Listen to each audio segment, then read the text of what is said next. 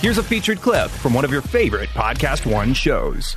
Well, I mean, you look at going back to the NSYNC thing, you look at the Justin collab when he did the William Rast line, right? Right. And the William Rast line was like a high-end, super high-end line. I bought the jeans there, and they were, God knows how much they were. I'm sorry. And then now he did the collab with Levi's. Yeah. So it's a matter of like creative, do you understanding too. Yeah, understanding. What's something that you've been pitched that you're like, man, this is a bad idea? God. Energy drinks. Okay. What else? Lip balm, which actually came out. I always yell at guy Rick Barlow that actually put those stupid things out. I said, these are the dumbest things ever, and they keep haunting me. Like, people keep coming back.